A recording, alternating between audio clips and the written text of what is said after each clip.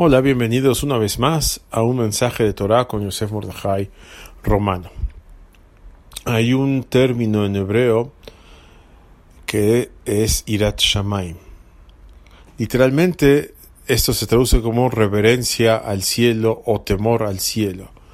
Y surge la pregunta, ¿por qué no decimos temor a Hashem? Irat Amonai, Irat Elohim.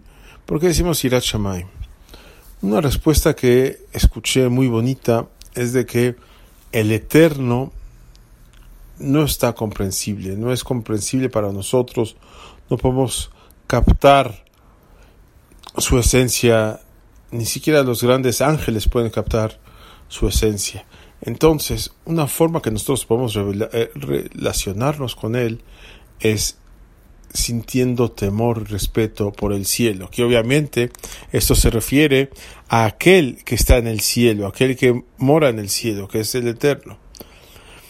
Y más aún, está escrito que cuando una persona mira el cielo, eso mismo le infunde en su corazón temor y respeto al Eterno. Entonces, entendamos que no siempre podemos captar los actos del Eterno y mucho menos su esencia, pero si nos reforzamos en ver el cielo de vez en cuando, en estudiar un poco de Torah y de Musar, seguramente podremos lograr mucho en este área de Irat Shamayim. Buen día a todos.